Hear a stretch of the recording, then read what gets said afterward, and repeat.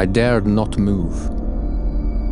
I hardly dare breathe, and I dreaded lest the violent pulsation of my heart should attract the attention of the unknown presence and precipitate it coming out. Yet, despite the perturbation of my mind, I caught myself analyzing my feelings. It was not danger I abhorred so much as its absolute effect. Fright.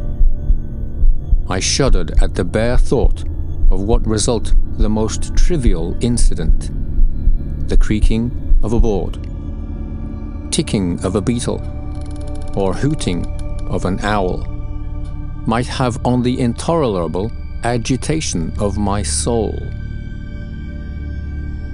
In this unnerved and pitiable condition, I felt that the period was bound to come, sooner or later, when I should have to abandon life and reason together in the most desperate of struggles with fear.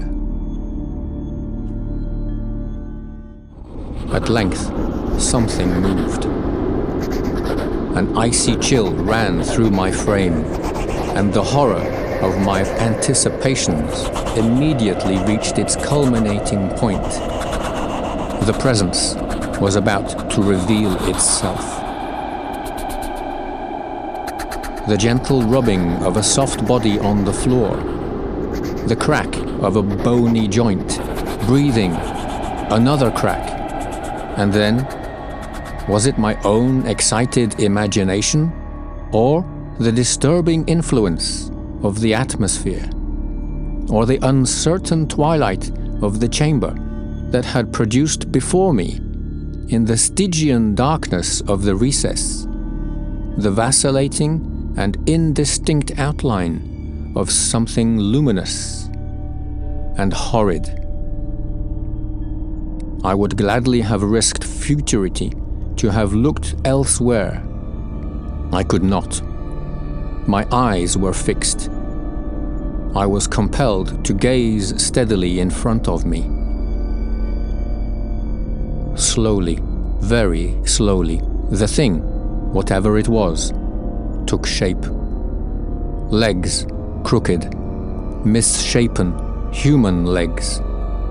A body, tawny and hunched. Arms, long and spidery, with crooked, knotted fingers. A head, large and bestial, and covered with a tangled mass of grey hair that hung around its protruding forehead and pointed ears in ghastly mockery of curls.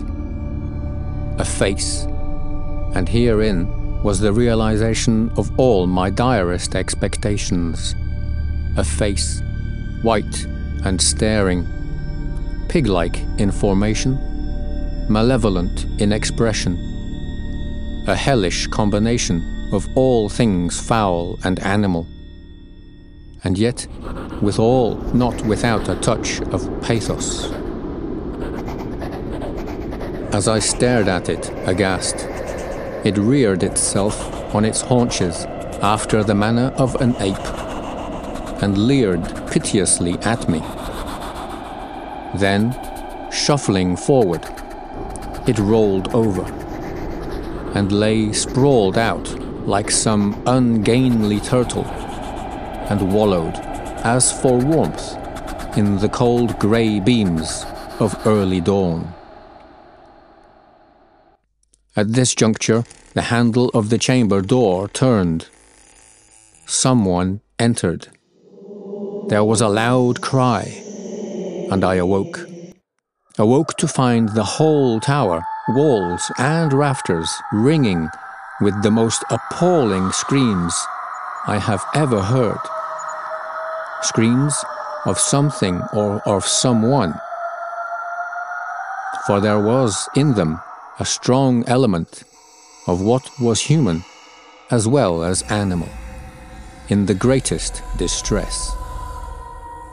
Wondering what it meant, and more than ever terrified, I sat up in bed and listened.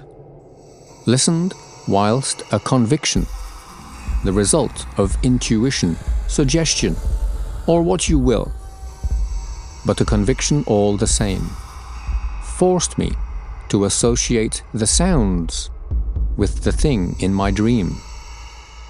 And I associate them still.